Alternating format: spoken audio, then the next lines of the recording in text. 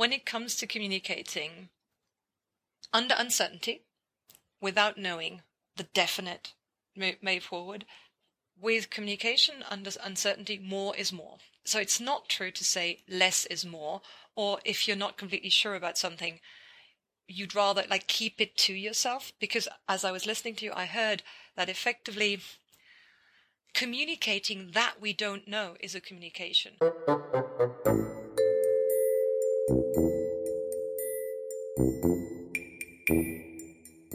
This is The Strategy Behind with Adam Cox, Jutta Tobias Mortlock and Matt Wilkinson.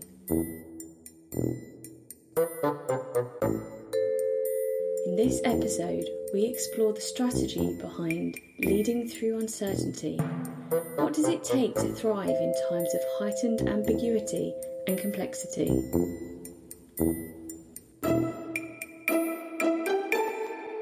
As a starting point for uncertainty, I don't know, there's so much certainty going around. I think a good place to probably start is very much from a personal human perspective, given the fact that, there's people running around trying to make sense of everything. They've got so many different personal and professional kind of expectations coming in. I think, at least I'm hearing from some of the conversations I've had in the last couple of weeks, do I lead with uncertainty in relation to how it's being perceived, like if I'm running a company or even a country or whatever it happens to be? Do I show that I have certainty and I try to lead people out because that's what people want? Or do I open up and be like, hey, I'm one of you. I'm as human as the next person. And this is an uncertain time. So we need to kind of assess what a sensible way is to approach it. I'd love to hear what you're seeing and how you think about what's the right way to even start to think about uncertainty. Well, from my perspective, there are certain things in life that you can be certain about or that are in your control. And there's an awful lot that's outside. We typically, I think in the Western world, have engineered out a lot of uncertainty. We kind of go to the point where we create jobs for life. We get rid of as much uncertainty as we can. Yet the reality is that none of those things that we actually believe are certain are certain. You just look at the financial system. Everything that we buy is based off the belief that a number now in a bank account or a coin is going to have some value in a shop. Actually, the numbers in a bank account are useless. They're just digits. But we have a belief that they have value, and therefore they do have value because we believe in them. So I think that the only thing we can now be certain of is people and their behavior. And so if you can show a level of authenticity through this and say, hey, look, we don't know what's going on, but we never do.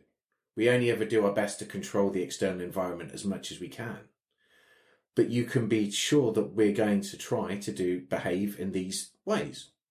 And for me, that seems to be a good starting point to look at what people can control and give them something that they can believe in, but not promise too much, because of course, if you can't keep up to those promises, then that's a huge betrayal of trust.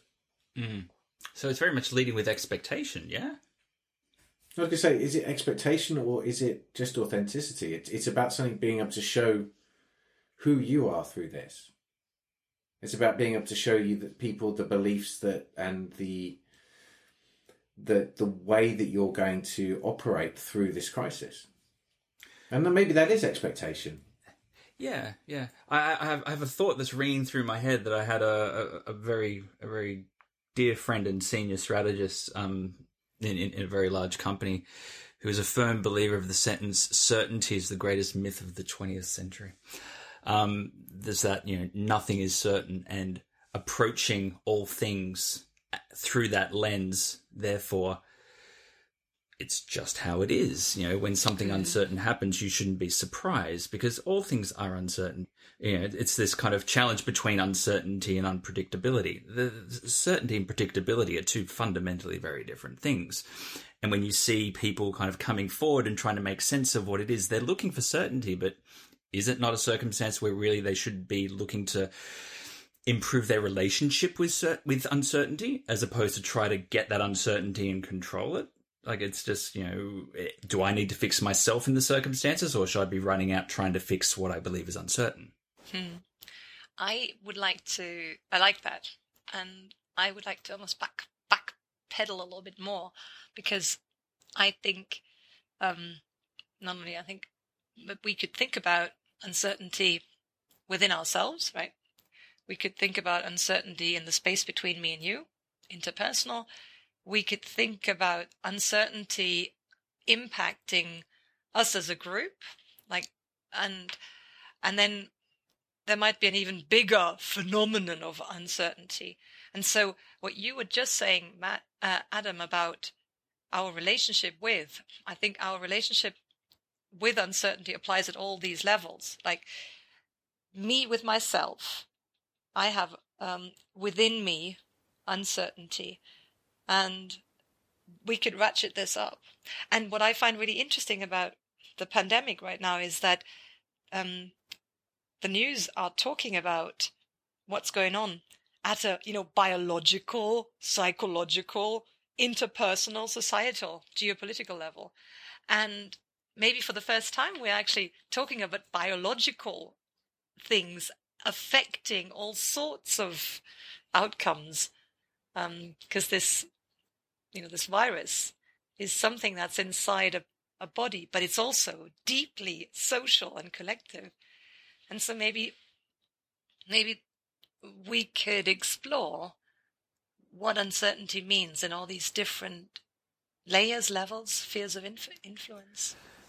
Yeah, and when you talk about the different layers, like, one way to look at it is, in the terms of the layered levels of crisis. You have a biological crisis that's creating a financial crisis in a environmental climate crisis. So the pressure is on, and there is this compound effect.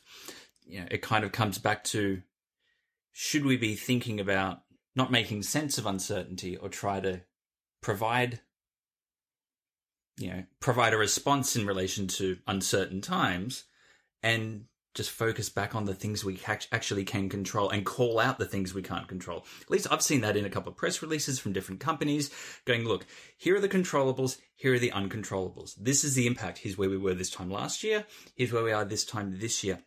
I think it was the CEO of Marriott Hotels came out, and it's probably one of the better announcements, kind of COVID announcements I've seen, which is, this is the impact that we had during SARS. This is the impact we had during 9/11. This is the impact now, and it's significantly larger. However, there are things that we can control. So let's focus on them. And certainty came from that kind of focus on the controllable, and then that led to that expectation. Well, if this is what we need to do to respond, okay, we need to furlough people, we need to, shrink to profitability, we need to do whatever we need to do. But are we dealing with the uncertainty, or are we just focusing on the things that are controllable? I don't know if focusing on the controllable really solves the problem. I'd like to throw the ball back to Matt, because between uncertainty and control sits what you said, Matt. Authenticity. You were talking about authenticity. And I think that could be something to anchor ourselves a little bit. What were you thinking? Well, it kind of brings me back to one of Viktor Frankl's quotes. And I'm probably going to misquote him a little bit here, but he says that when you can no longer sort of impact your surroundings, focus on changing yourself. And there's an awful lot of the external out there that we can't control anymore.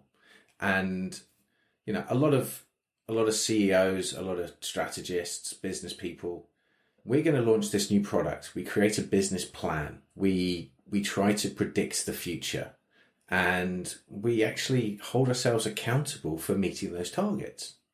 It doesn't matter how many assumptions you make and how rigorous they are. At the end of the day, you're trying to put together a business plan to meet something. Wall Street is constantly based off, what is the visibility of my sales pipeline? What new products are we going to bring in? Therefore, what is my sales guidance? COVID has taken all of that and thrown it out the window. It's sort of set it on fire first. We have to be authentic here that there is a problem and that we aren't in control, we no longer have the control over those business plans that we thought we had, but we still have control over who we are and how we respond. And I think what people want to see is leaders they can believe in that would follow through and do what they say they're going to do.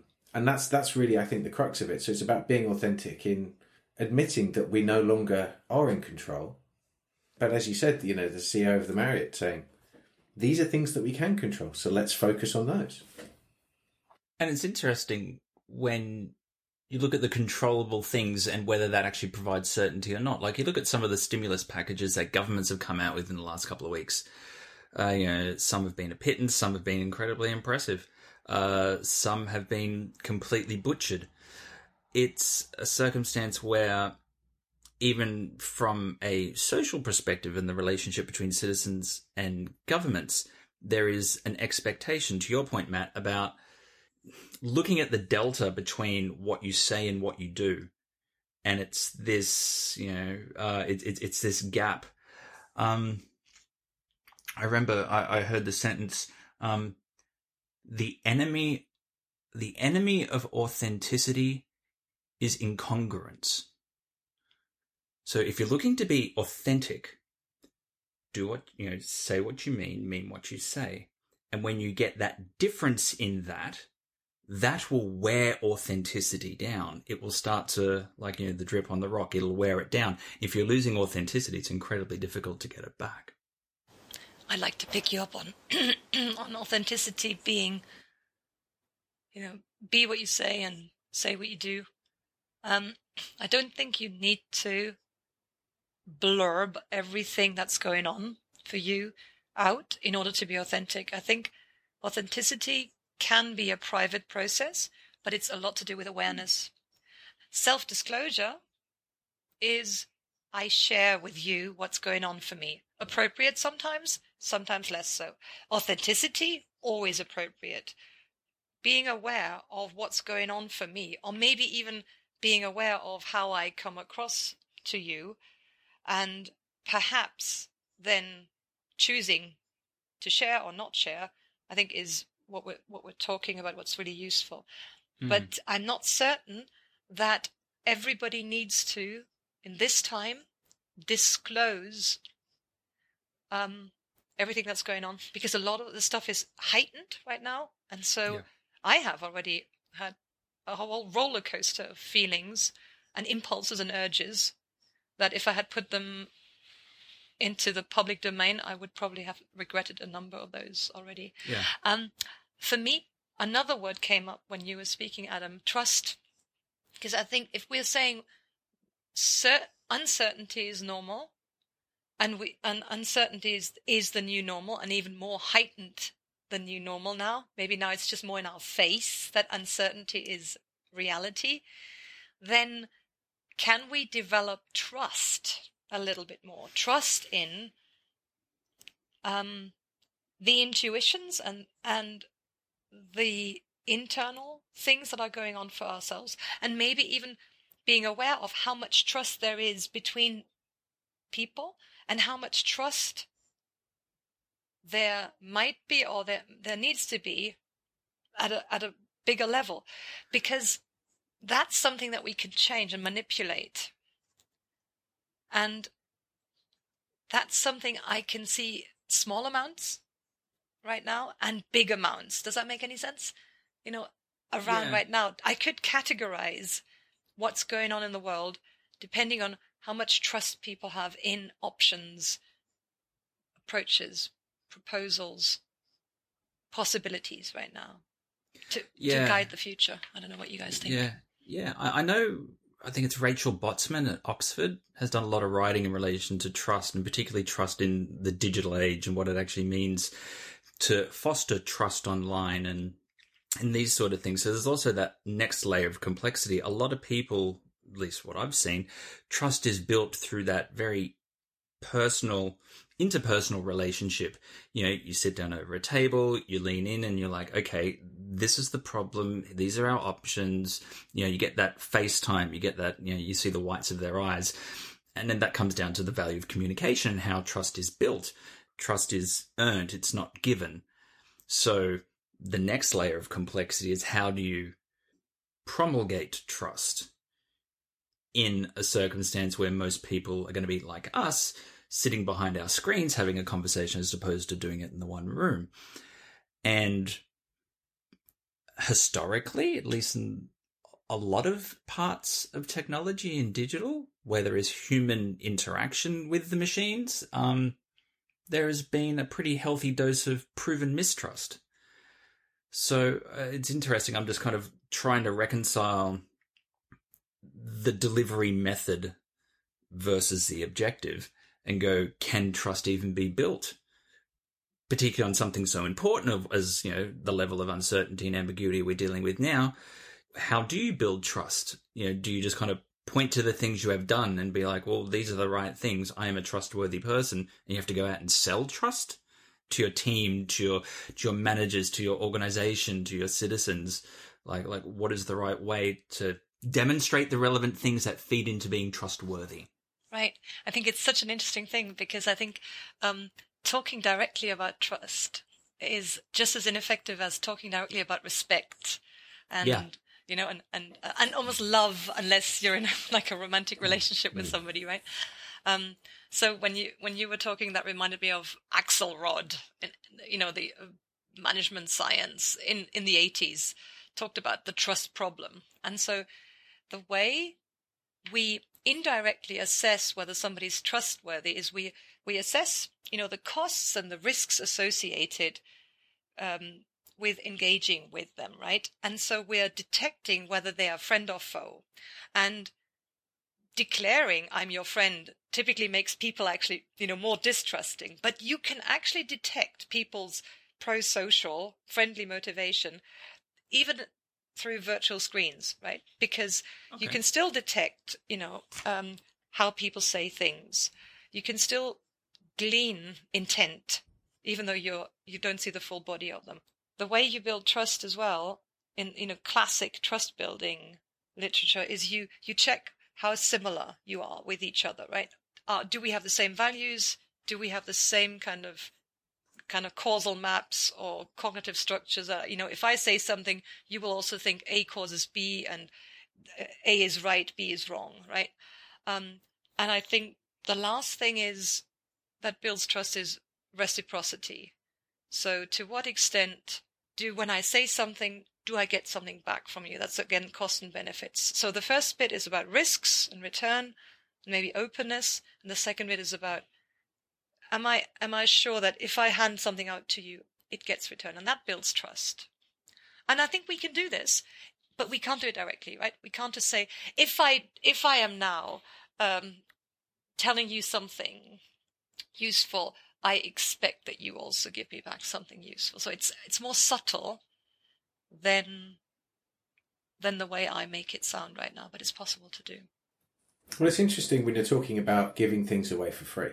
In that, coming from the especially the technical marketing world, the world of content marketing has been here for a long time now, and the whole ethos behind giving something away for free it sits in content marketing. So you're trying to give away something valuable, some valuable knowledge, some valuable information for free, typically in the form of written or recorded content like this.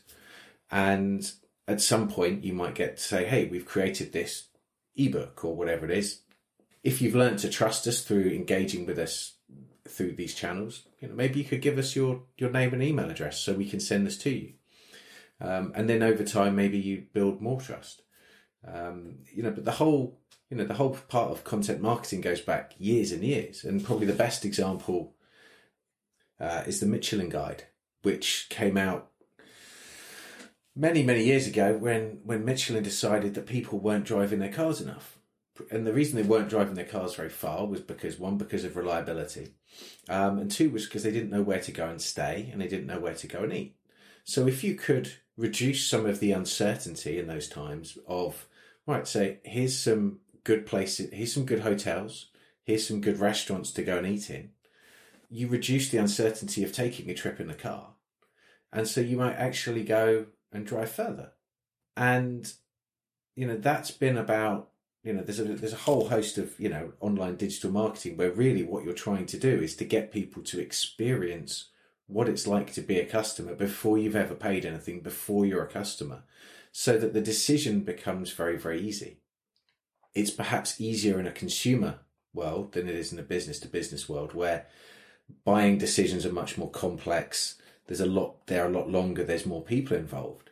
But ultimately what you're trying to do is to give people a sense of what is it going to be like to be in business together, to do business together, to have this product in my hands or to be using the service. And so it comes back to what you've both been saying about trust really as well, which is trust me on my actions and not what I'm saying. If you put up on a website, hey, we're the best at this, everybody says that. Yeah, that's right. If all of a sudden I've got, not only am I writing about stuff being credibly useful somewhere, but I've got the press writing about me and, whatever, all of a sudden then that shows credibility. That shows that you can trust, you can trust that opinion. In an indirect way. I love that, Matt, because it's what came up for me was actions speak louder than words. And you gave me a perfect example for the 3 components of trust building. And we're talking about trust building because we're talking about uncertainty reduction, right? So the first is by giving away something for free on the internet, or even by giving the Michelin guides for free. You're showing people about who you are and what your motivation is, right? You are showing people that you are similar in values and that you have the similar interests into them. And you're starting the reciprocity cycle, right? And the other thing that I thought this, as you were speaking, that this related to was the authenticity debate, because effectively by giving something away for free, you're also showing a bit of vulnerability of, what you value. It's like, and so in psychology, we call this like a vulnerability lead. Like, when I talk to people, I always lift my t-shirt a little bit, not to show my naked belly, but like, when you're showing a bit of yourself that's real, you're inviting people to give you something back. And so I actually think this is a really practical example of building trust in the interest of reducing uncertainty, what you were just saying.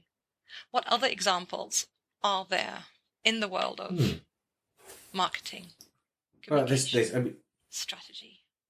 There's so many, but there's probably one on a very personal level that just instantly comes to mind was moving into a new house. I was renting a house, very nice landlord. I was in Ickenham, which is just within London, within sort of the Uxbridge and Hillingdon area where the UK Prime Minister is then MP for.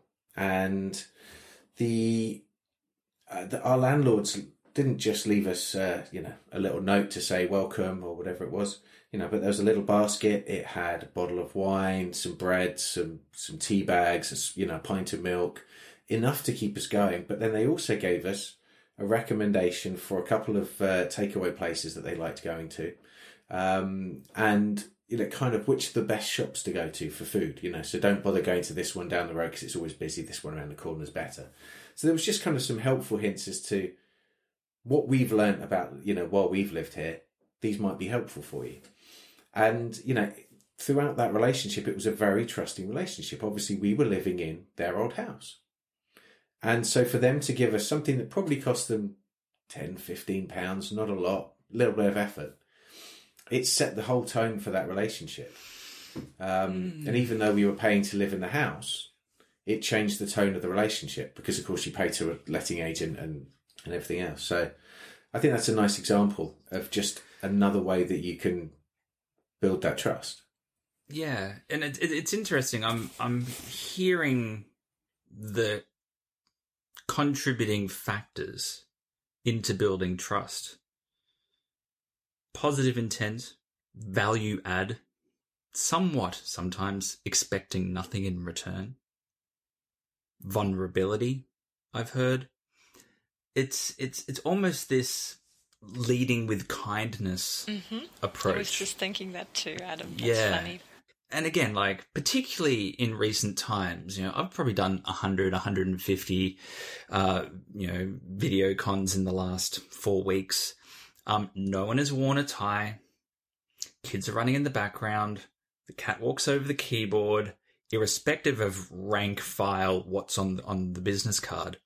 And people have become much more human. Like, much, much more human. Like, no one I know has dressed up for a video con. They might have gotten out of their jammies, but they haven't kind of suit and tied it and kind of really put a corporate way forward or a very professional thing. They're still professional as people, but they're more human now. And I think that as that kind of the facade has started to fall, given the new mode of communication and how people are adapting to uncertainty, there is a beautiful opportunity here, I think, to, think about, the leading with kindness. Think about, value creation, not value extraction. Be more empathetic. It's more of that human connection. And particularly given, and maybe this kind of feeds into that, how to connect and create trust in these times. But I really like the vulnerability point. I like it. And I know there's something more yet that I haven't gotten to in it. What does it mean to be vulnerable now? In a circumstance of leadership, some people may perceive it as weakness, but we're in different times where messages, it's not what you say, it's how you're heard. And I think the communication and what's being heard is somewhat different. Like, if you look at Jacinda Ardern, like, her communication style is lead with kindness through and through. And she's won the planet's heart, not just New Zealanders. Like, everyone wants to be a New Zealander at a moment, given the leadership style. And when I look at, there's a degree of vulnerability there, but there's also brutal honesty. And this is where, to the point, Jutta, if I go back, there are certain times where you don't need to disclose everything. But if I look at that as a communication style and how to kind of get people on side, she's almost proposing to, the citizens of her country, look, there's so much we can do. And there's also a save yourselves component here as well. And that's incredibly powerful. Is she showing vulnerability, or is she disclosing too much as a leader? I haven't really worked that out yet. But it's definitely built trust, whatever she's doing, whatever that combination of things is the trust is lunging forward. It's really interesting. I'm thinking of two things as I'm listening to you. First, the bit about, the decision to disclose or not to disclose. And for me, the German word for trust and confidence comes in. And the second bit is about confidence. But so the German word for self-trust is, it's all about safety. So it's Selbstsicherheit. So it means you're feeling safe within yourself to be confident. And I love, of course, I would say that, right? I love the German language for its literalness. But so trust in yourself has a lot to do with feeling safe that nothing bad is going to happen to you. And a wonderful definition of confidence that I recently read, director of the Advanced Leadership Institute in Harvard, I forget what her name is, said confidence is not me being so strong, me being so confident in the traditional sense, but me being optimistic that things will turn out okay. And so that, I think, comes back to feeling safe. I'm feeling safe. I feel safe in front of you two. I feel safe, psychologically safe, that you're not going to figuratively swipe me or, give me a dressing down. And I feel safe that things will turn out okay. And maybe that's the thing that tips you to make the right decision about what vulnerability is acceptable and appropriate in the moment. And that should help. And that's helping leadership. To be confident that things will turn out okay. Because I'm feeling safe in the environment that I'm in. And then we could talk a lot about psychological safety. Yeah. And how that plays into the debate, I think, right now as well. I'm a huge fan, of course, of psychological safety. Yeah. And it's interesting to think that through, to create that optimism, to truly create optimism that is believable in yourself, do you need to have an awareness of what it's not okay looks like, so you can actually balance it, and you don't then kind of fall into this kind of fluffy thing like, yeah, we're all being spoon-fed joy and happiness and rainbows, when really, it can all come crashing down. I think what are the critical factors to create believable optimism? Well, I mean, I think one of the things that I saw from Jacinda Ardern, which I was really surprised about, is not just, the approach she's taken. It's the way that she's communicating. So, and I don't just mean necessarily the words she's using. It's the fact that she'll go onto a Facebook Live. She will meet people where they are. She's going, she's meeting them on the channels that they're using to communicate with other people now. This isn't a TV broadcast. A lot of the communication she's doing Facebook Lives from her living room, wearing a green sweatshirt. She's talking comfortably, knowledgeably, showing a little bit of discomfort as well as she's talking about the situation they're in. So she's showing that she's one of the herd as much as anything else, but she just happens to be in a position where she has to make decisions to help them. And so I think for me, that's one of the really interesting things about how she's positioned herself, which is as one of the people, for the people of the people, which is very different from some of the other leadership styles around the world, which isn't so much of, becomes more of an us and them approach. So I think that's been, for me, I watched some of those videos this morning and was just struck by how much she let you into her home. But she didn't give you anything about the uncertainty of the approach. There was no conversation about letting people into the ifs and whats of the science. It was, this is the respected wisdom. This is what we're following. This is what we're doing. And I know it's uncomfortable. And I think it's that's where the authenticity kind of barrier goes in. And let's face it, scientists, and I speak as having been a chemist for many years, we build up, we try and scratch what is uncertain. We try and scratch the edges of uncertainty of what we don't know about the universe. We don't know a lot about this virus still. There's still a lot of uncertainty. And despite there being hundreds or thousands of papers being published in the last 3.5 months, I mean, I think it's 25,000 academic journals or papers that cover COVID in 3.5 months. Now, that's not all biological. Some of those are, management publications, and, that's a Google Scholar search, so it's not necessarily a definitive list. But you see that there are just a huge amount of interest in this, and yet we still don't have the answers as to what this virus, how it really responds in the body. We know its genetic sequence. We know that there are at least 30 strains of the thing. We know that it targets a receptor called the ACE2 receptor. We know that those are prevalent in the nose, in the eyes, in the throat, and that's how the virus gets in the body. We don't really know a lot about necessarily how it spreads, the role of asymptomatic people. There's so much that we do know, and yet there's so much we don't know. So a lot of the response is still guesswork. And it's very easy to, I think scientists have a habit, certainly I did, that you will pick the models that help you that help you then build a solid foundation upon to continue scratching the surface of what's unknown. I think we're doing the same with policy responses. That's fascinating, because there is also, from a human perspective, in many people, a natural bias to focus on the negative, where the picture you've just painted is positive reinforcement of what is known to build the body of knowledge to understand what is unknown better, and then kind of chip your way into the unknown, converting it, bit by bit into knowledge and turning it into a known quantity. But in the same token, there's this, and maybe this is why the scientific community is holding so much credibility at this moment. Everyone in the world, all leaders are going, yep, the science, or all leaders worth their salt are kind of going, the science.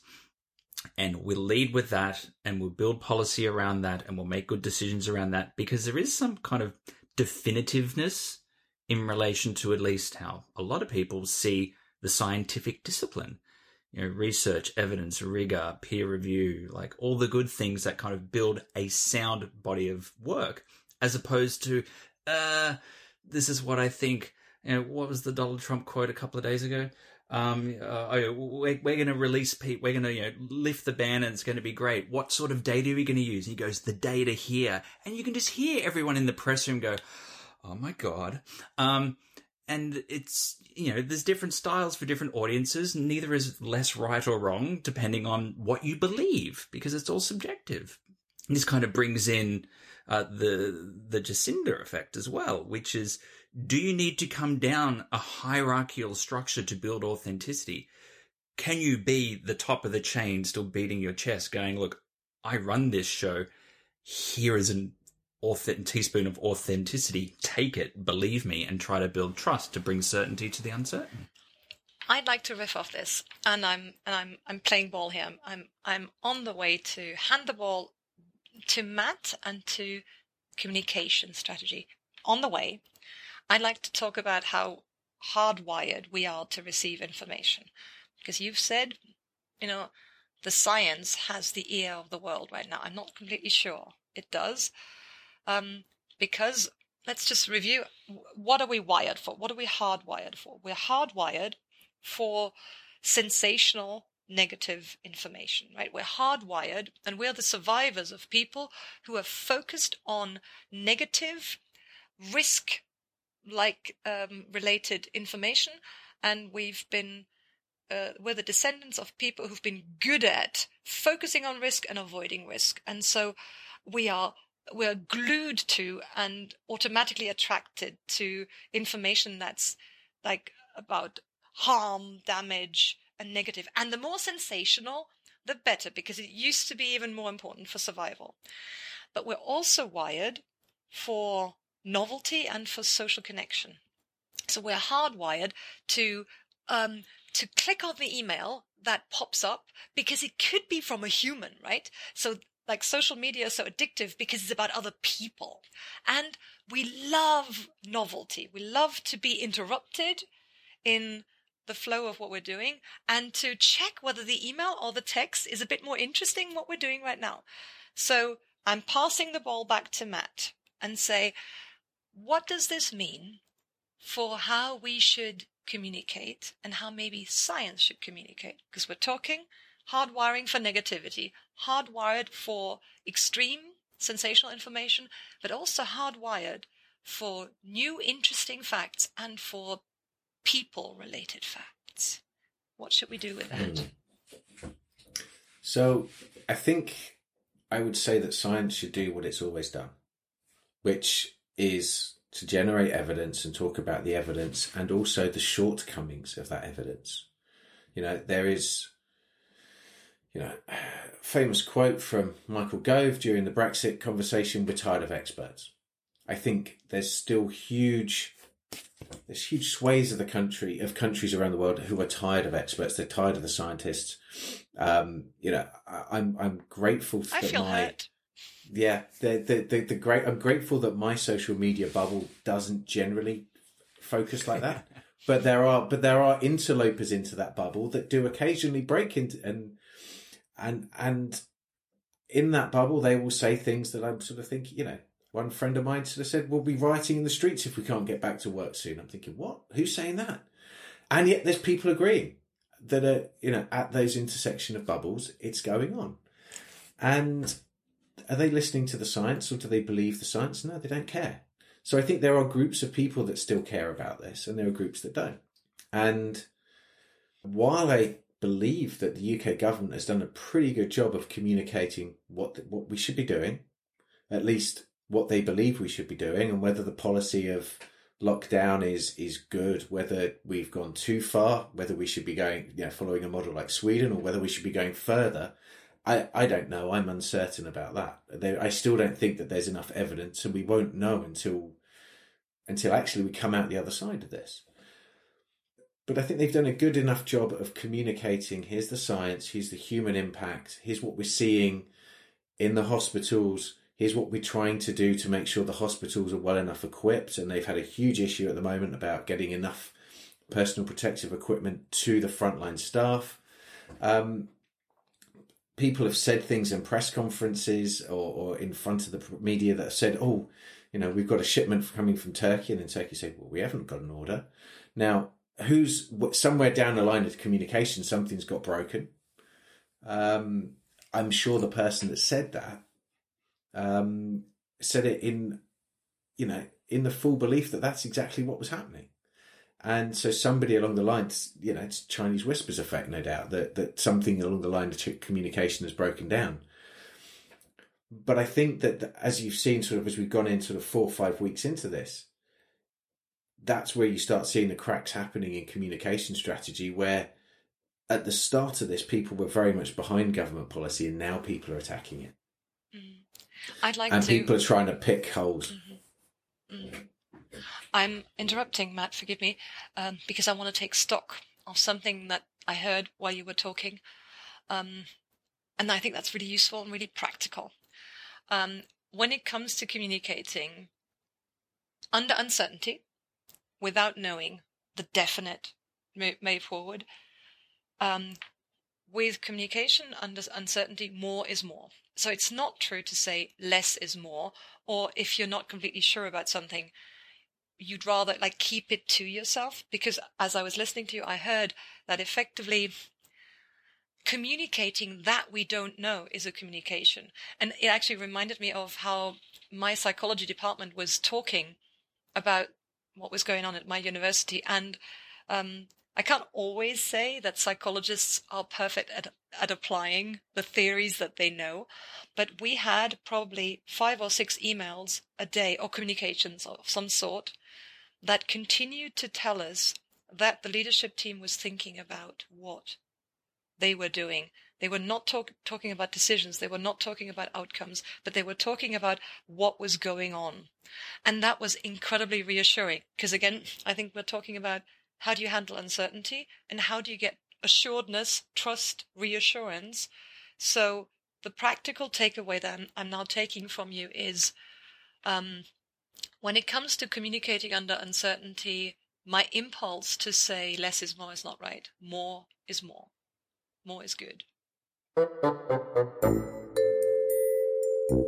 We'll be back in a moment. You're listening to The Strategy Behind.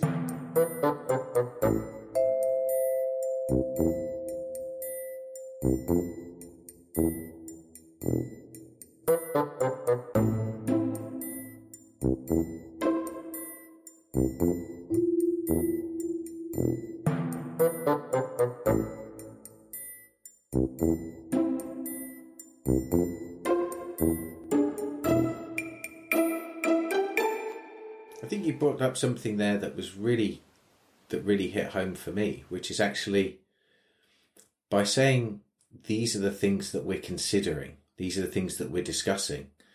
It shows that people are walking in your shoes, maybe, if those are items or topics that you're particularly passionate or care about.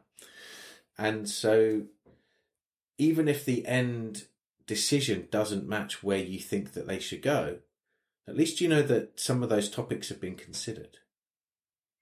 I think decision making in a vacuum, when it's a black box decision and people go, well, how did you get there? That's really hard. 100%. Like having that full disclosure of these are the things that we're thinking, this is the decision we've taken, and why. Equally as important, these are the things that we have decided not to do and why. Will start to disarm that doubt either in yourself or in the naysayers that you speak to. And I think that is incredibly important, because what's happening, to a point that you mentioned earlier, Matt, there is a saturation point, I think, that people get to when they're listening to either the science or the policy or the government or the leaders or the executives or whoever it happens to be. Now, even more than we were before this, is we are more globally interconnected when it comes to the voice, the information, the opinion, the lines of logic, these sort of things. So I think what I'd like to explore a little bit is the idea of how do you build trust in a noisy world? How do you build that authoritative, being authoritative is too hard, but having the credibility to be the authoritative voice of reason, logic, process, instruction, whatever it happens to be, and then how that feeds into trust. Jutta, I can see you having a thought. I love it. I'm riffing off you because I very much like us unpacking that black box of whatever decision we will then have to live by, next week, next month. And when you were talking about, disclosing what we are thinking about, I was thinking about fairness, because I'm not sure I'm willing to give the leaders in my country, and in the global scene, the respect to take them as authority, but I can respect their decision-making process by them fairly outlining to me what the process is of which options they've discounted on. And that reminded me of, there's a literature on fairness, and there's two types of fairness in whatever social psychology, right? So people think fairness is distributive. So that means it's fair what I end up getting. Is it fair that I speak 1/3 of the time on this call? That's distributive justice. But there's another type of justice that's actually much more satisfying when I get it, and that's procedural justice. So me agreeing with the process of how the decision or how the outcome came about is actually more satisfying than me getting 30% of airtime. Because if I know what the criteria are that should decide who should speak next or who should speak the most in here, and I buy into that values framework or that, that cognitive map or that causal mapping relationship of, I say A causes B, one is better than two, then I will buy into and I will respect the authority of the decision-making process. So now let's talk about, we're saying communication, disclosing what's going on is useful, and then maybe be even more specific and say, talking about how I make decisions is helpful in this day and age. Talking about the process of decision-making. If everyone understands how things roll forward from a process perspective, and that process is clearly articulated, sound, robust, and it's avoiding all, group think, all the wonderful biases and things that kind of often rear their head in important decision-making discussions, then, there is what you're doing is you're increasing the trust quotient. Because if you have a robust decision-making process, irrespective of the outcome, you trust that the decision being made is correct because the process is robust. You have a stopgap where you get to a point, you go, okay, hang on. If we're going to do this, what is the negative business case of not doing this? Let's inverse it, because for the positive to be true, the inverse negative also must be true. And it's having those sort of things and explaining that to be like, look, uncertainty, but we have a process that stacks here, and then we feed these things in. Yeah, go. Sorry, Adam. No, you're right. Go for it. You were saying, if I have a sound process, then I increase the trust amongst the people that, I'm serving effectively. And I'm saying we don't need to be that ambitious. I'm almost thinking a little bit about advocacy versus inquiry. And because the respect and the openness that I think is achieved when we talk about our approach, and the decision-making criteria that we are using, we're actually giving people the respect to share, to be authentic about how we're doing things. And so I can think of at least one world leader who's completely at the opposite end of that spectrum. But we almost are inviting people to maybe give us feedback. So you don't even have to have a perfect process to be trusted. But what we might want to invite is for people to understand the way we reason about what's going on. And if we are confident and feeling safe in ourselves in that communication, we might actually learn something that we hadn't considered, and the solution will be better in the long run. That's why I'm talking about, we don't need to be advocates. We don't need to sell our approach. We might want to share our approach and invite comments. If we are interested more in the product, the ultimate outcome, than in how we look. Yeah, and I think that speaks precisely to when I was referring to, the United States president going, the data's in here, and you're just like, I'm not having a go at him. Yeah. Or I may or may not be. That's kind of circumstantial. What I am having a go is at the process, because this is bullshit. This is like need to know basis. Like, you don't need to know how I've come up with the decision. Yes, and I do need to know. How do you build trust with that? Exactly. You physically can't. So therefore, by doing things like that, I believe they're the behaviors and the demonstration of the processes that, leaders of businesses, countries, whoever lean on. When they double down on that, I think the uncertainty increases, which is worse for confidence, worse for markets, creates more confusion, blah, blah, blah. So I think there is definitely a point to be made in relation to disclosure of process in times of uncertainty. And even if the process is wrong, at least people understand why it's wrong, as opposed to what the hell is going on. And not having anything to grab onto. Obviously, you would like a process that is robust, that helps you make better decisions. To bring that certainty, to increase that trust, to demonstrate that authenticity, to give guidance to kind of the decisions that you make, and then how other people need to act in relation to those decisions, whether it's executing them, following particular guidelines, whatever. But the process element and disclosing that process, I think, is probably a good takeaway to start to work towards how do we deal with times of uncertainty, admitting we don't know all the answers, disclosure of process.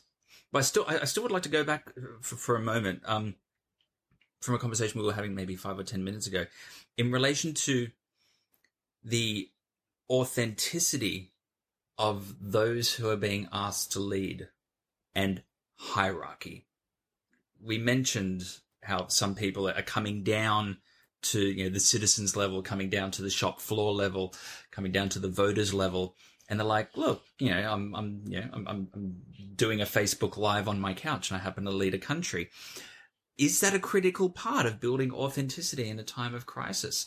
Can you actually still hold a position of hierarchy and build trust? I'm not too sure. What are you thinking on this, Matt? Well, so if we take it back to why do hierarchies exist? Is probably one of the most fundamental psychological reasons as to why society exists.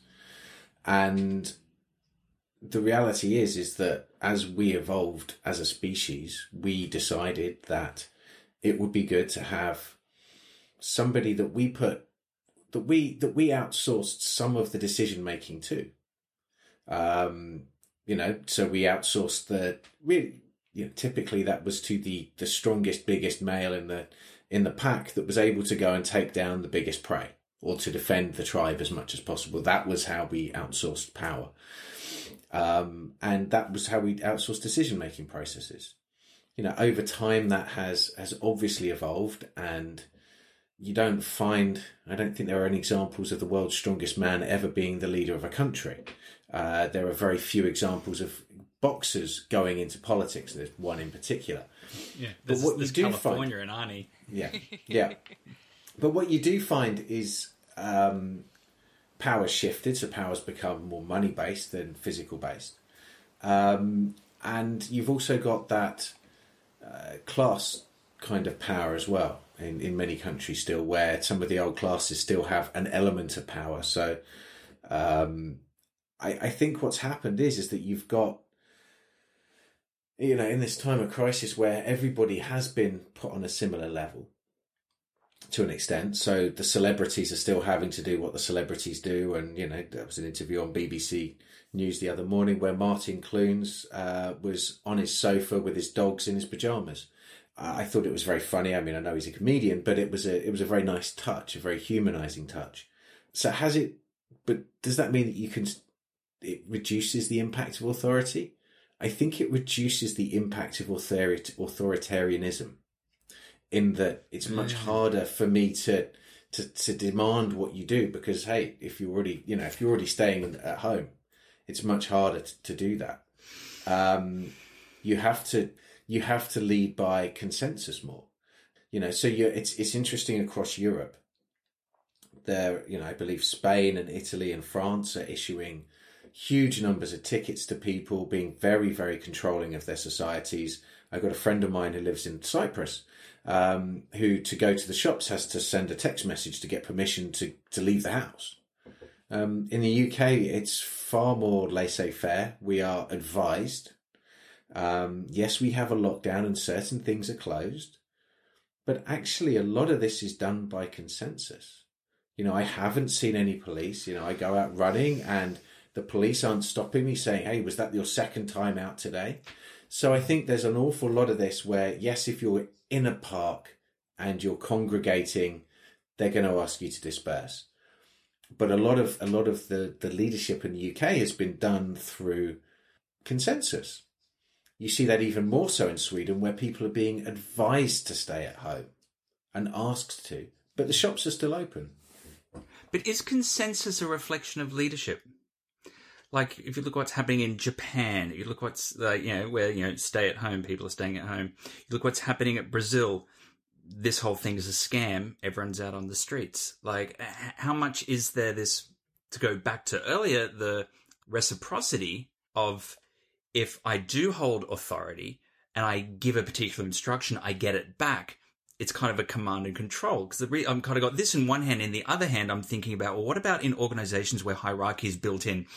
The caste system in some of the South, in some of the South Asian countries, social economic barriers, places where there is kind of, a lower influence over kind of rule of law, where it's all of these different other hierarchies. I saw a great story out of South Africa, 2 rival gangs, in a given settlement, and, put down the weapons. They've been fighting each other. They don't know why now for, 15, 20 years. And, they're distributing food and water and masks and doing all these amazing things. And the interviewers, they're going, okay, so is this going to continue when this is over? And they're both like, probably not. Like, interesting. So are we just pushing hierarchy to the side for a greater cause? If that is the case, then society and the people in that situation are vulnerable, and the leaders are picking up on that, and they're acting accordingly, and the people are following them. So again, it's not a do as I say, not as I do, but it's the authenticity of, this is what must be done, watch me. And then society or, organizations or teams or whatever reflect the leader, because they're actually living the certainty that they wish to become, or the certainty that they wish to produce. Or almost they're living in a reality that is attractive in a different way. I'm listening as you were talking, as both of you were talking just now. I was thinking about what drives power and what are different types of power. And so authority is one type of power that you can have, being an expert. If the world believes that, that you're an expert, it's a source of power. But it's, you could almost categorize different types of power according to how traditional and maybe how, like in what Matt, you were saying earlier, like how we've evolved, how traditional is the power distributed. So the most traditional way of having power is your ability to punish or reward people, right? So I have the power to put you in jail, or I have the power to give you money as a, even a corporate don. So rewards and punishment. And then maybe a bit more evolved is I'm you give me power because I'm an expert or I have authority over a certain area of expertise. But more and more evolved societies have different types of power, and that's the influence that people have. The attractiveness, that's not necessarily physical attractiveness, but so in social science, right? So these new types of power are, how likable are you? How similar are you, or how do I perceive that you are similar? And so we could laugh a little bit or joke around the fact that many Americans who voted for Trump believed that Trump and his family were very similar to their families. Debatable, perhaps, to some of us, but so the attractiveness comes out of perceived similarity. It comes out of perceived likability.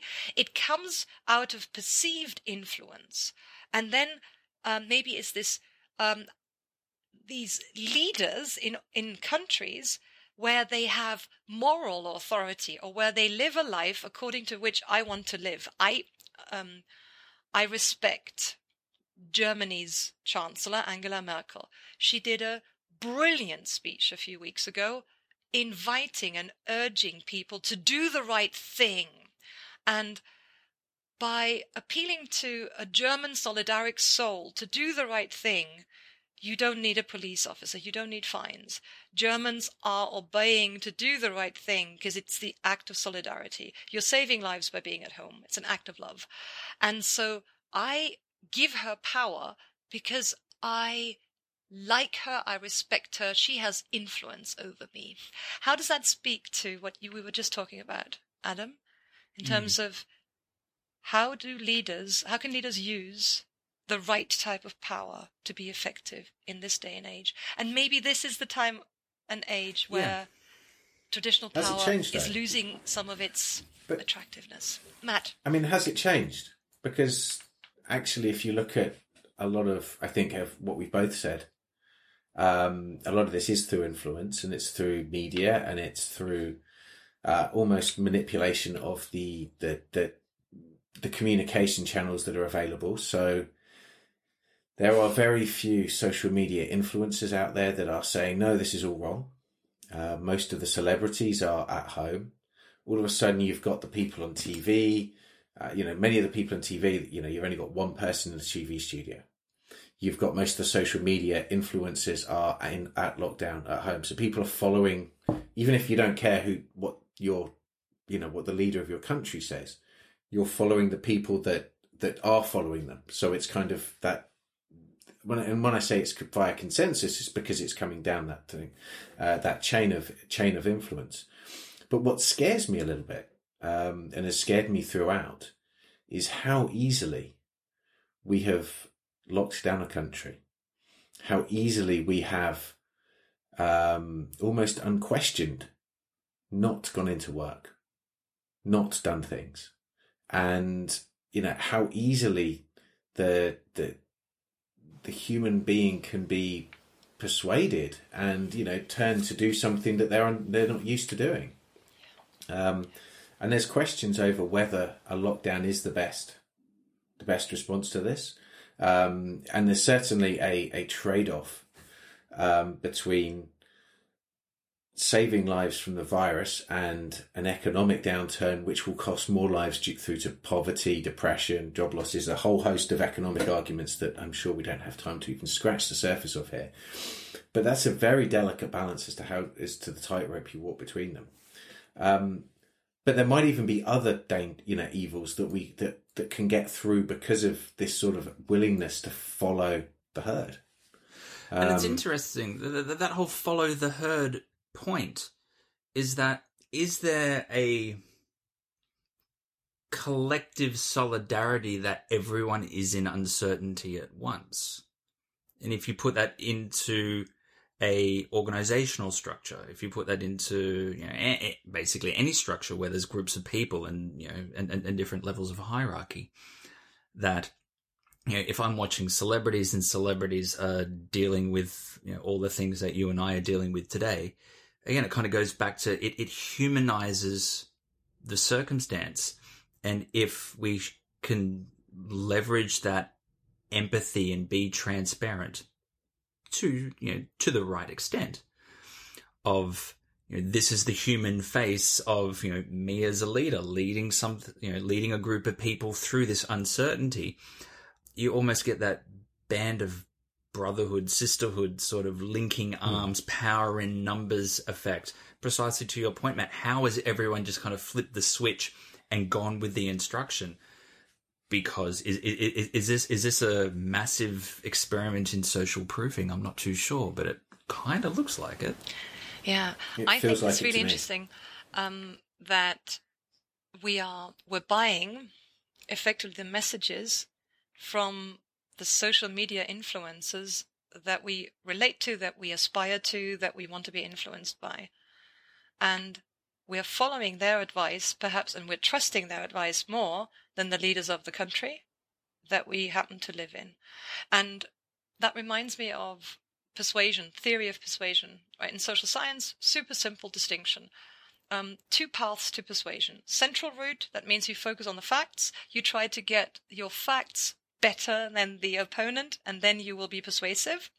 Or you persuade through the periphery. So facts don't matter as much as how you say them, who says them, whether you're wearing a white coat, whether there's a doctor title in front of your name for a specific audience. So the people then focus on the periphery of the information rather than what the doctor in the white coat actually says.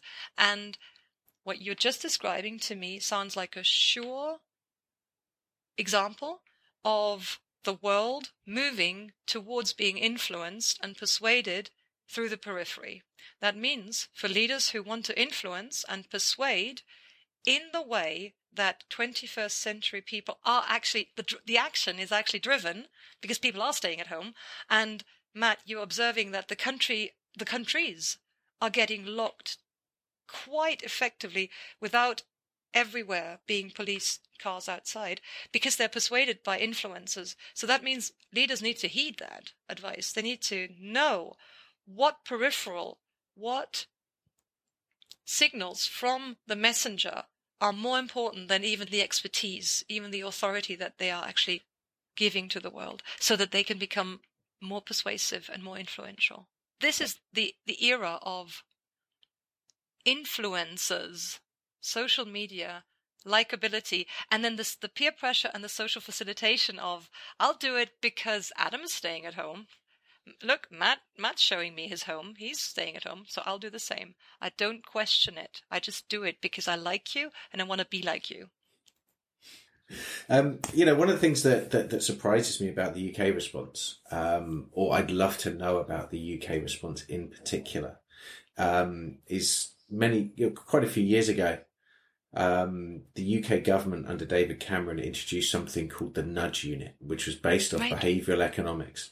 So some of the work of some brilliant psychologists that moved into economics, and fascinating work. And I know that Nudge Unit has had some significant policy plays over time.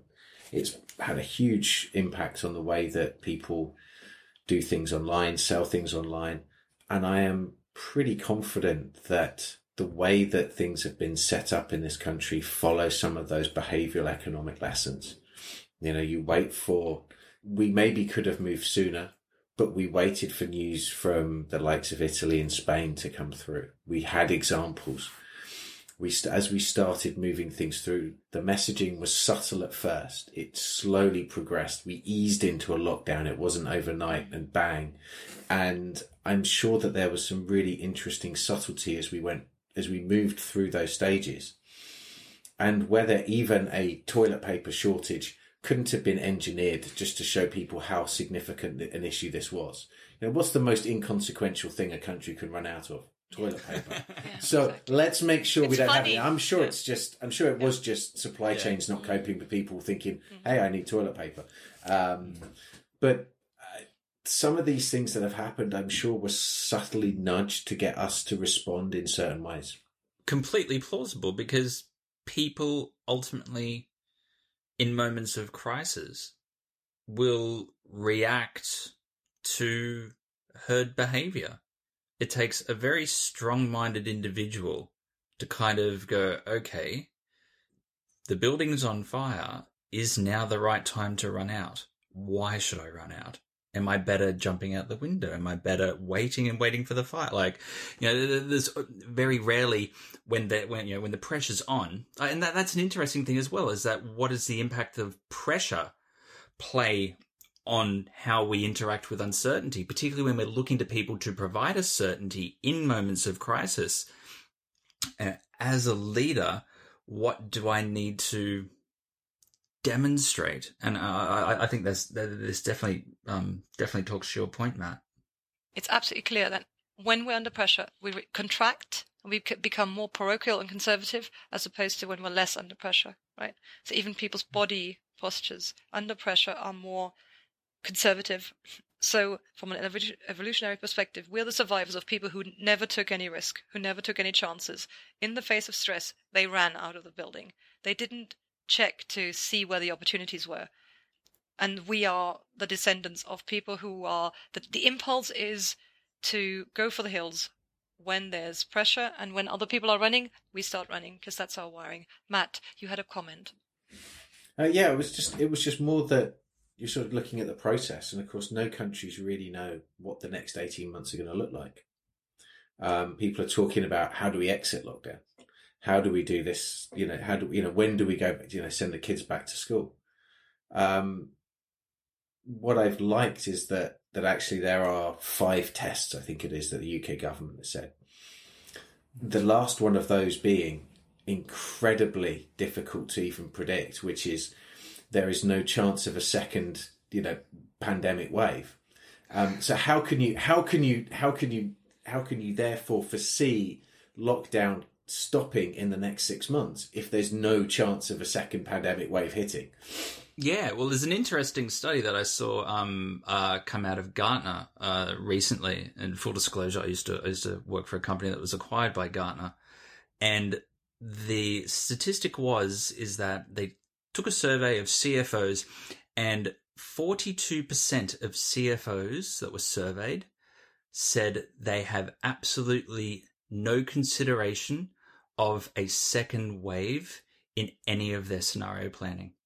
Now, me as a career strategist started screaming uncontrollably at the screen, because this is just mind-bending insanity of Fortune 500 companies who are in control of the books of these organizations, these huge multinationals, aren't thinking like 101 stuff. They haven't stress tested their assumptions. It's just, I threw my hands there. I'm like, and this is what is wrong with the corporate world, is it a circumstance? It's a magnification of the Peter principle, where the more senior people become, the more incompetent they become, and this is just a reflection of that? I have no idea. I honestly thought people were smarter. I looked at the end size. It's not huge, but it's good enough to go, yeah, this is not acceptable at all. And these are people in position of leadership. Yeah, sure. And then you have to question again, it goes back to authenticity and believability and trust. Yeah. And there's no transparency into how they actually reached, what is the decision-making process that they reach to the point where they're not considering this? And do we know why they're not considering this? Like, it just opens up more questions, which I would imagine to most people would disprove their authenticity. So I see this as a brilliant poster child example of how not to do it. I adore this example of what you're giving, and I agree that you don't have to be a world-leading global authority on strategy flying around the world like people like you do. So to say there could be a second wave, it's possible. You should put this on your scenario planning map. And I would like to say all of us have experience of becoming dumber and less intelligent when we're under intense pressure. So let's put a little bit of another thing into this pot here. We're talking about uncertainty. We're talking about authenticity, influence, persuasion, communication. But let's also talk about stress and stress management. And so it's very easy for me, sitting in a locked down position as a non-key worker, to judge the performance of people who are out there trying to make decisions, trying to lead the country forward. And I'm just talking about myself, Adam. I'm not talking about anybody else. I'm just saying that whenever we are under intense pressure, amygdala activated, limbic system pumping adrenaline, cortisol out in order to fight, flee, or maybe freeze if there's too much of these neurotransmitters in our body. But then what happens in the brain, the first thing that goes is our hippocampus, our ability to remember important stuff. And that whenever you've been stressed getting out of the door, you remember that you couldn't find your keys. So the memory is the first thing that goes. The other thing that goes very, very quickly is, forget what the region in the brain is called, the region in the brain that allows you to see patterns and match them to other patterns that you've seen in the world. Yeah. So pattern recognition goes with stress. It gets deactivated because in a fight-flight scenario, you don't need to see patterns. You have a tunnel vision object in front of you. You don't need to see that it's similar or different to other stuff. And the last thing that goes whenever we're stressed is our ability to remember who we are, identity formation, identity politics, identity affirmation. Because in a fight-flight situation for 200,000 years, our bodies were designed to physically get the hell out of here, not to talk about the why and the how and the what ifs. Mm-hmm. And so I understand why people can't even think that there's going to be a second wave, even though, my God, I know. My 14-year-old knows that there will be a second wave of some shape, right? Yeah, and look, and it's fascinating to build on that. I also think there's a byproduct of everything that you've just explained is that how leaders act in moments of crisis will be remembered. Yes, it's so sad, isn't it? Exactly, and this is where you think of BP and the CEO, and I want my life back, and here we are 15 years later, and it's the first thing that comes to my mind because it's the cult classic of look at this, and I think it's through conversations and releasing conversations like this that kind of hopefully add value for leaders and those who are in positions of power and influence to actually stop and think and put that checking mechanism in. Yes, it's stressful. Yes, I'm a CFO of a Fortune 500 and things are going bad and that's no good. But think. Create the space to think. I think creating the space to kind of detach and look objectively the same way that you and I and Matt were all, none of us are CFOs of Fortune 500s today, but we're looking at this like, why would you do that? Yeah. But how do we get that CFO, drag them onto our side, even for 5 minutes? Yeah. And go, hey, look at this. See what you see, but look. Yeah. Find the space, the capacity to look. And I think that leads back to the process. This is where good decision-making processes have this gap to step back. Go to bed, go for a jog, just walk away, clear the mind, objectively kick it, then come back and continue. And when I saw this Gartner research, I just kind of went, well, that blatantly isn't happening here, precisely to your point. Yeah. One of the things I'd say that another reason why I think people probably aren't forecasting that second, third, fourth waves, because I don't think it's necessarily just, there'll be a second one. I think this will be more like a tide coming in or out rather than a single wave that just hits and goes away. It's, like you have a tsunami right now of people, of things, but you don't just have one wave of the tsunami, you have lots of smaller waves that follow after it. It's that they can't model what is going to happen beyond the first wave. They can't even model through the first wave. So how can you start trying to get your head around and the first wave will have an impact. The second, third, fourth waves will not just have a financial impact, they will start changing society.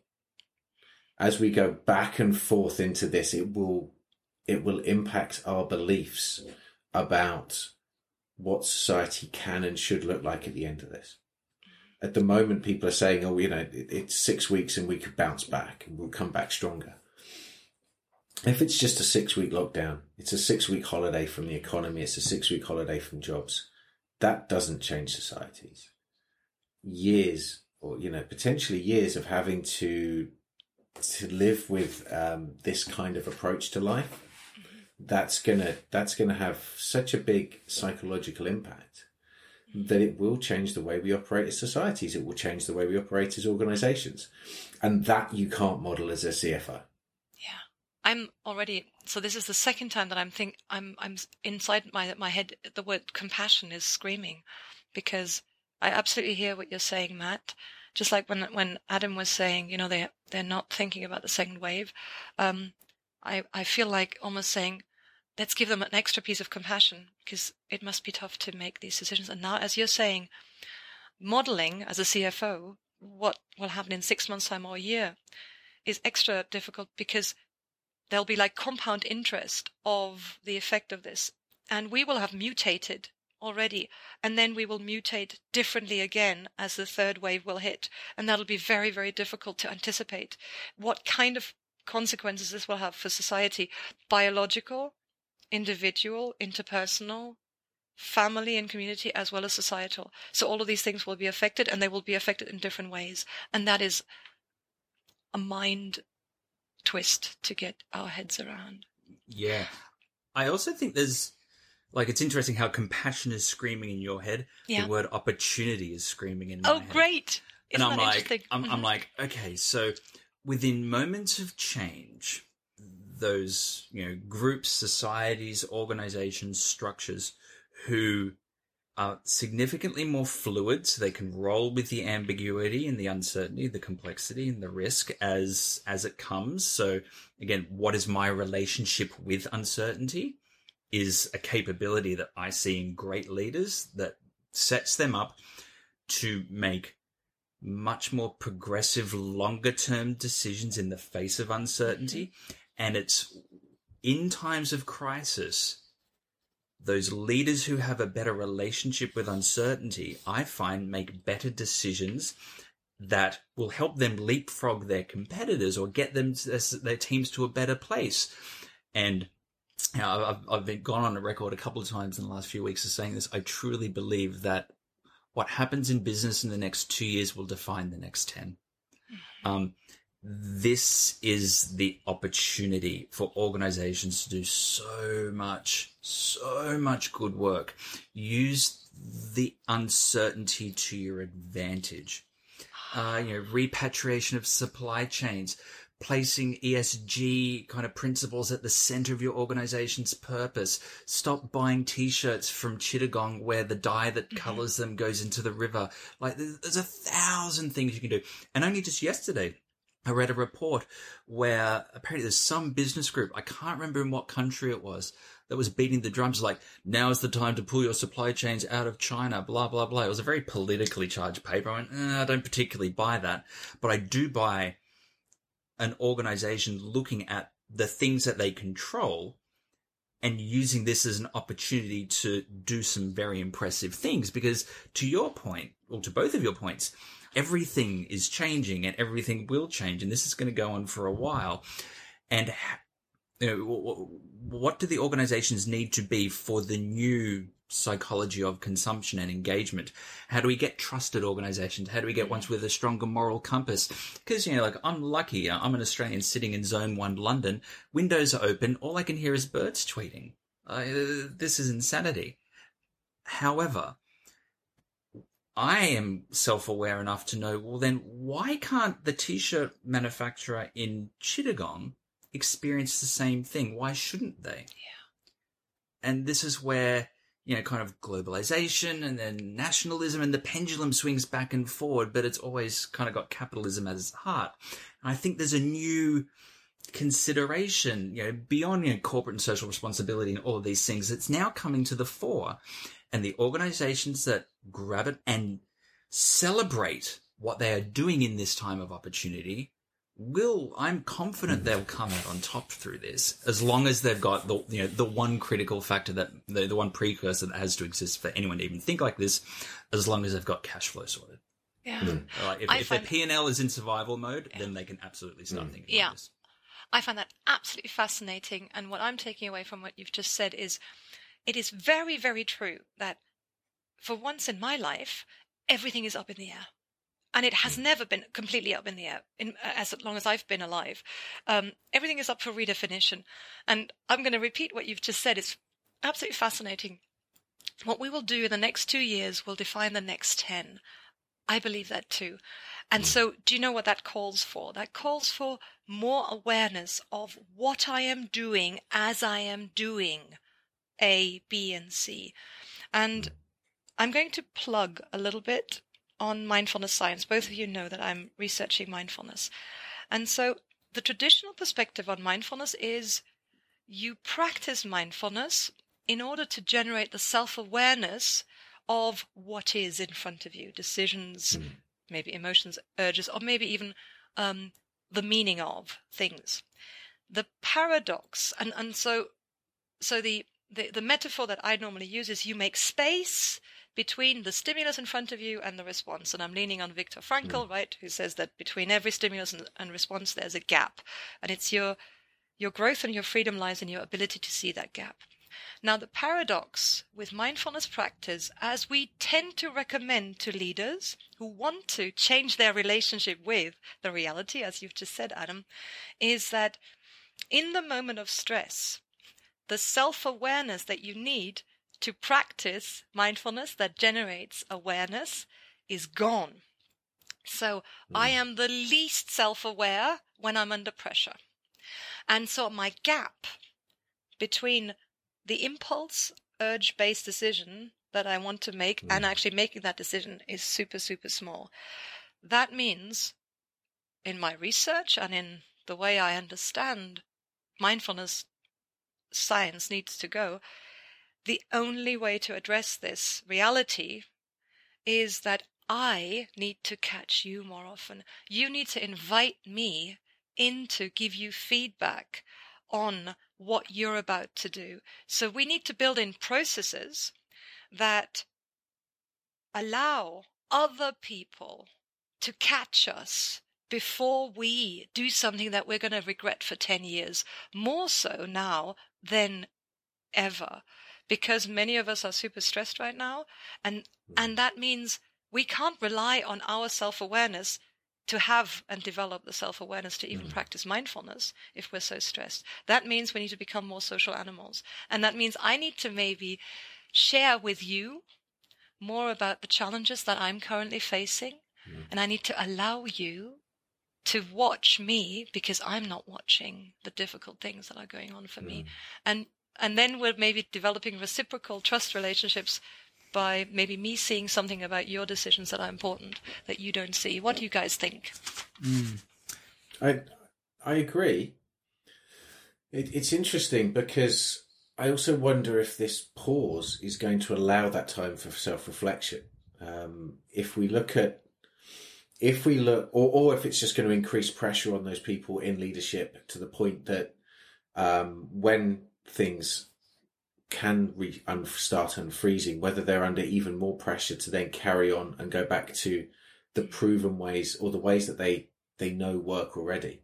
If we look at the sort of the global shocks that I've lived through, so sort of 9/11, the 2008 financial crisis, the tsunami in that hit Japan, we've seen impacts on supply chains, we've seen impacts on global economies. After the tsunami in Japan, yes, the motor industry in Europe was hit hard because we couldn't get components, but we didn't change our ways.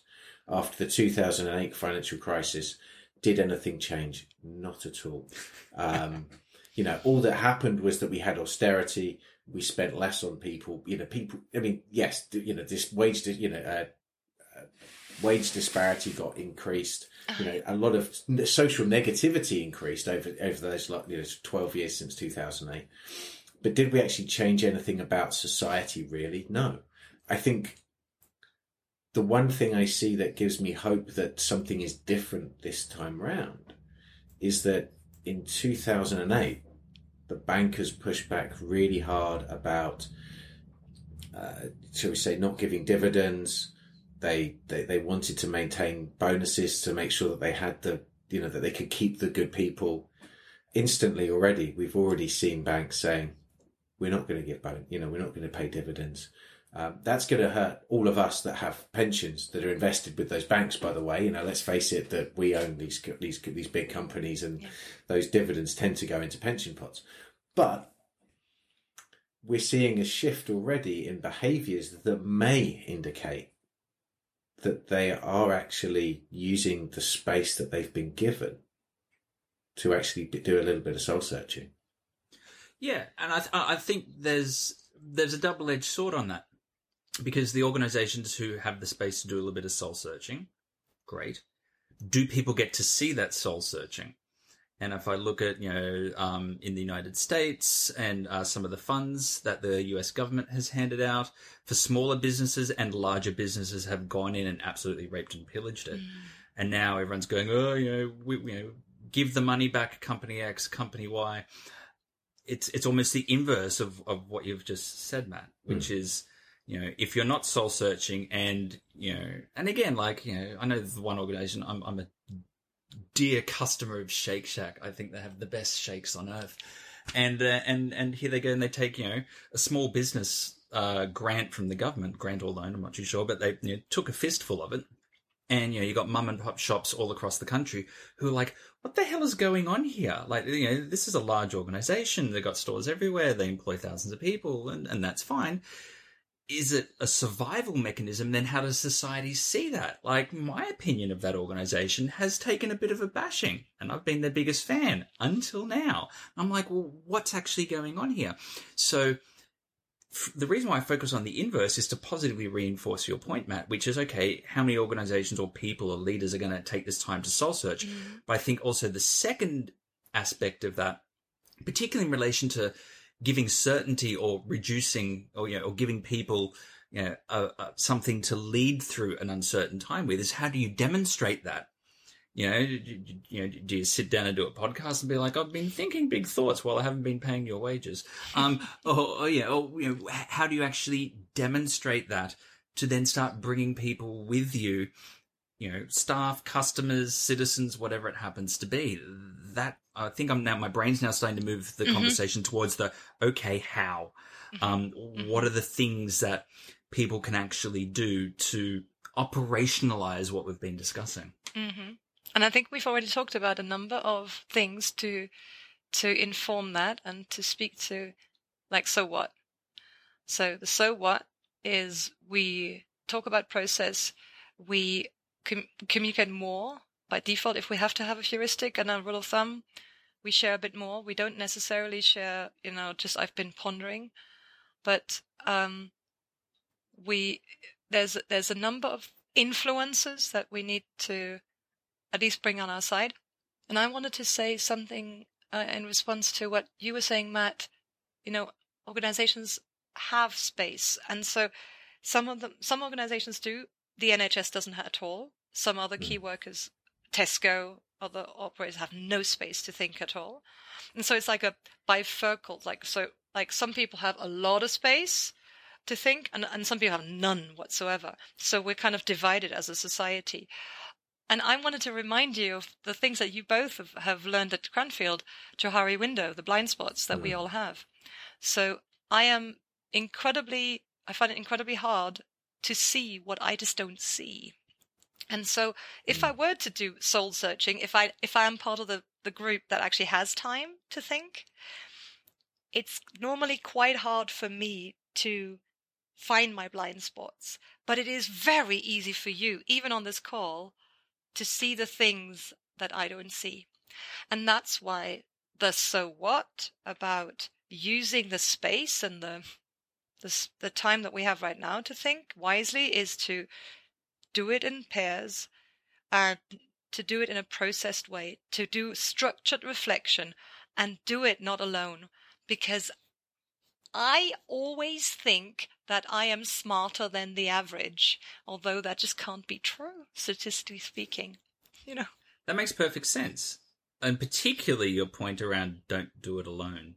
Don't do it alone. Because don't do thinking, reflection, awareness training alone. Yeah, it's almost like the value of this conversation. We're tackling a pretty intense topic of uncertainty in probably the most uncertain time in our lifetimes. And at least from my perspective, in my own understanding and relationship with uncertainty, we've definitely bumped the knowledge forward. because, a problem shared is a problem halved, right? And I think that for, leaders in any capacity, you can be managing a small team, you can be managing a multinational.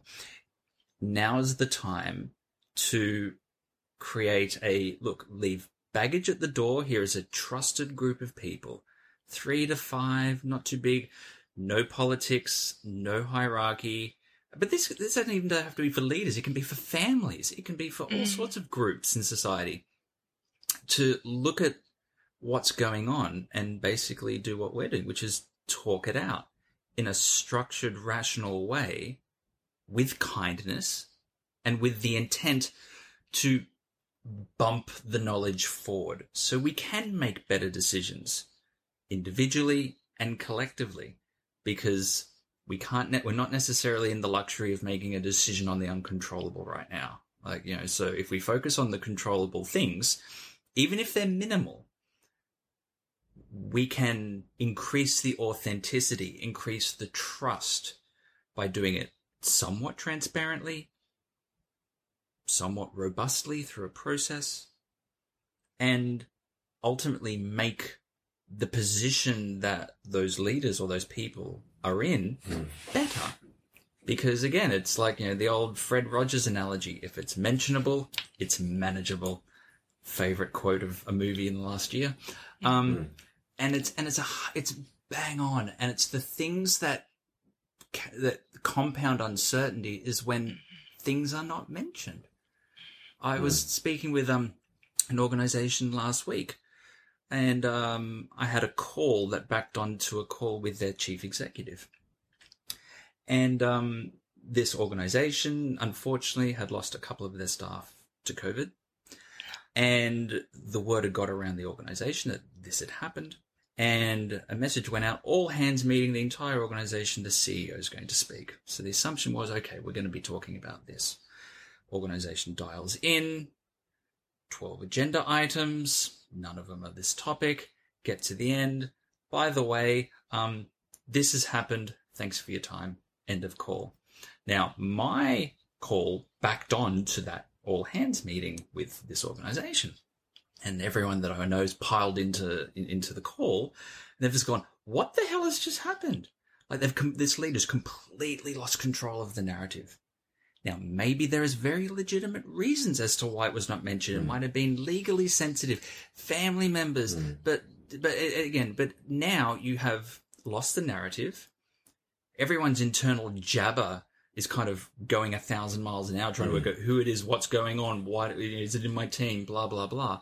And there's something, there is a better way to handle sensitivity and uncertainty. And again, it's just lead with kindness. You can say, look, this has happened. This is horrible. I can't disclose anything. Here is why. And then you control the narrative. I think if it's mentionable, it's manageable. But if you just mention it like, oh, there's a tiger on the horizon, bye, suddenly you're going to increase the uncertainty. And again, the first thing that went through my head is that leaders are remembered how they act in times of crisis. And I heard this story and I'm just like, well, that's that done. Because everyone's going to remember this. And there's no and time all the to trust step back goes and out of reflect. the window. You lose Absolutely. all the trust in one swoop. Yeah. So this is, I think, within this conversation, like I've got a whole page of notes here. It's the thing that I think I'm taking away, and the lesson that I've learned is very much about balancing authenticity with vulnerability and its relationship with trust. I think, if you can build a trust in this time, I think the two main contributors, amongst other things, intent and value and reciprocity and everything else, but vulnerability, not too vulnerable, I think is something that if leaders get the opportunity to reflect on before it comes out, I believe will serve them incredibly well. And that will help people. You might necessarily be delivering certainty in uncertain times, but you will be empowering those who hear your message to find peace, strength, trust, drop anchor in what is really going on, because there is a sufficient level of vulnerability and transparency in relation to what is really going on, because no one likes being bullshitted to, particularly in times of crisis. Matt, what are you taking away, my friend? Yeah, so there's so much that I could fill a couple of suitcases with and drag them down the road. But if I was distancing. Exactly. But I think that the crucial thing was something that Jutta said, which was really made me realise that you know our leaders are supposed to be humans too, and these are times of crisis. These are difficult times, and they're not necessarily going to be making the best decisions. Even though the big decisions that are being made as groups, they're taking advice. Some of the smaller decisions, the ones that how they respond to a journalist, particularly when journalists are putting them under pressure. The very adversarial nature means that ministers that are already under pressure are not going to perform well. They're going to forget things. They're going to say things in ways that they didn't want to.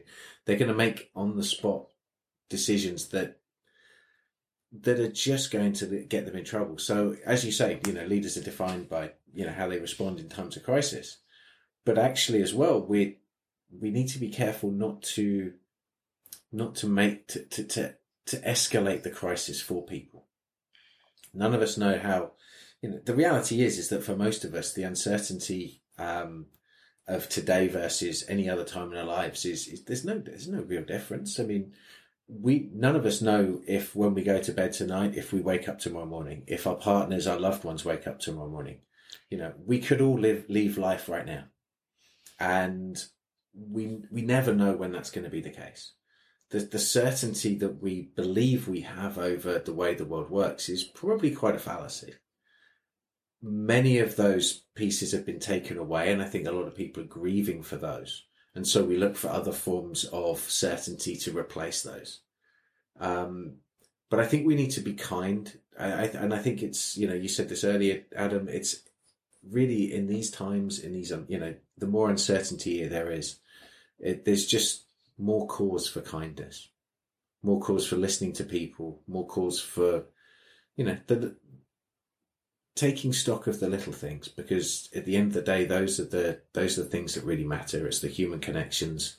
And I think we're already seeing that other than some cases in China when lockdown's finished and sort of Louis Vuitton has sold out of handbags in sort of 30 seconds flat, we're actually spending money in very different ways on paying attention to what really matters in life. So whether toilet paper's two-ply or one-ply. Jutta. Thank you.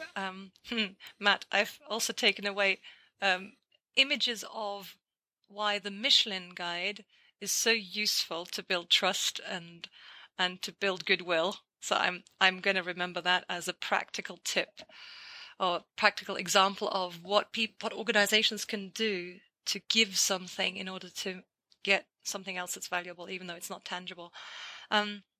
Adam, what you said about that what we're doing now in the next 2 years will define the next decade, I think it's fascinating.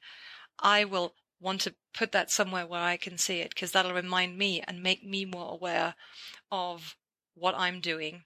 And that's a way of reflecting in a structured way and be reminded of stuff that's real, but that's not always at the forefront of what I'm thinking.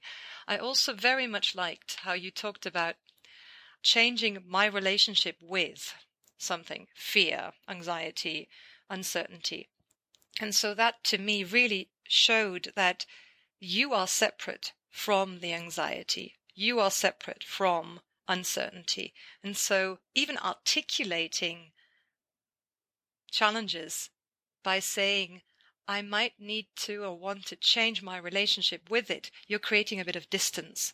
And that's really interesting for me. And that's really hopeful and empowering for me to see that there's a bit of a gap between me and what I'm facing. I find that really, really helpful as well. And I am continued to be fascinated by this Fred Rogers quote, what is mentionable is manageable. And it's not logical that mentioning difficulty or mentioning not knowing what's true changes something. it's psychological, right? Us psychologists kind of have a chip on our shoulder, so we say there's a psychological change that happens when I mention something, even though I am not perfect, even though it's not fully fledged, but something changes in the relationship, even between the three of us, for having done this today, under the uncertainty that we've been feeling. I've been feeling, at least, doing this. Yeah. Thank We're you. going to get our technology going for a decent recording of a 3-way conversation. I think this has been really good. And the best thing is that there'll be more. Encore! I look forward to Encore!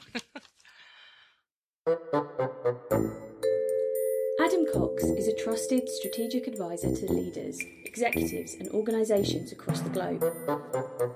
Dr. Jutta Tobias Mortlock is a social psychologist who researches and advises on how to help people at work be and do well. Dr. Matt Wilkinson is a marketing strategist and educator who helps life science and tech companies bring disruptive products and brands to market. If you're interested in the presenter's work or wish to sign up for their newsletters, go to thestrategybehind.com.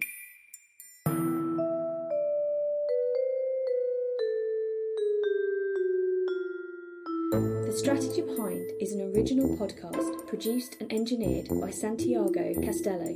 Music is composed by Judson Lee.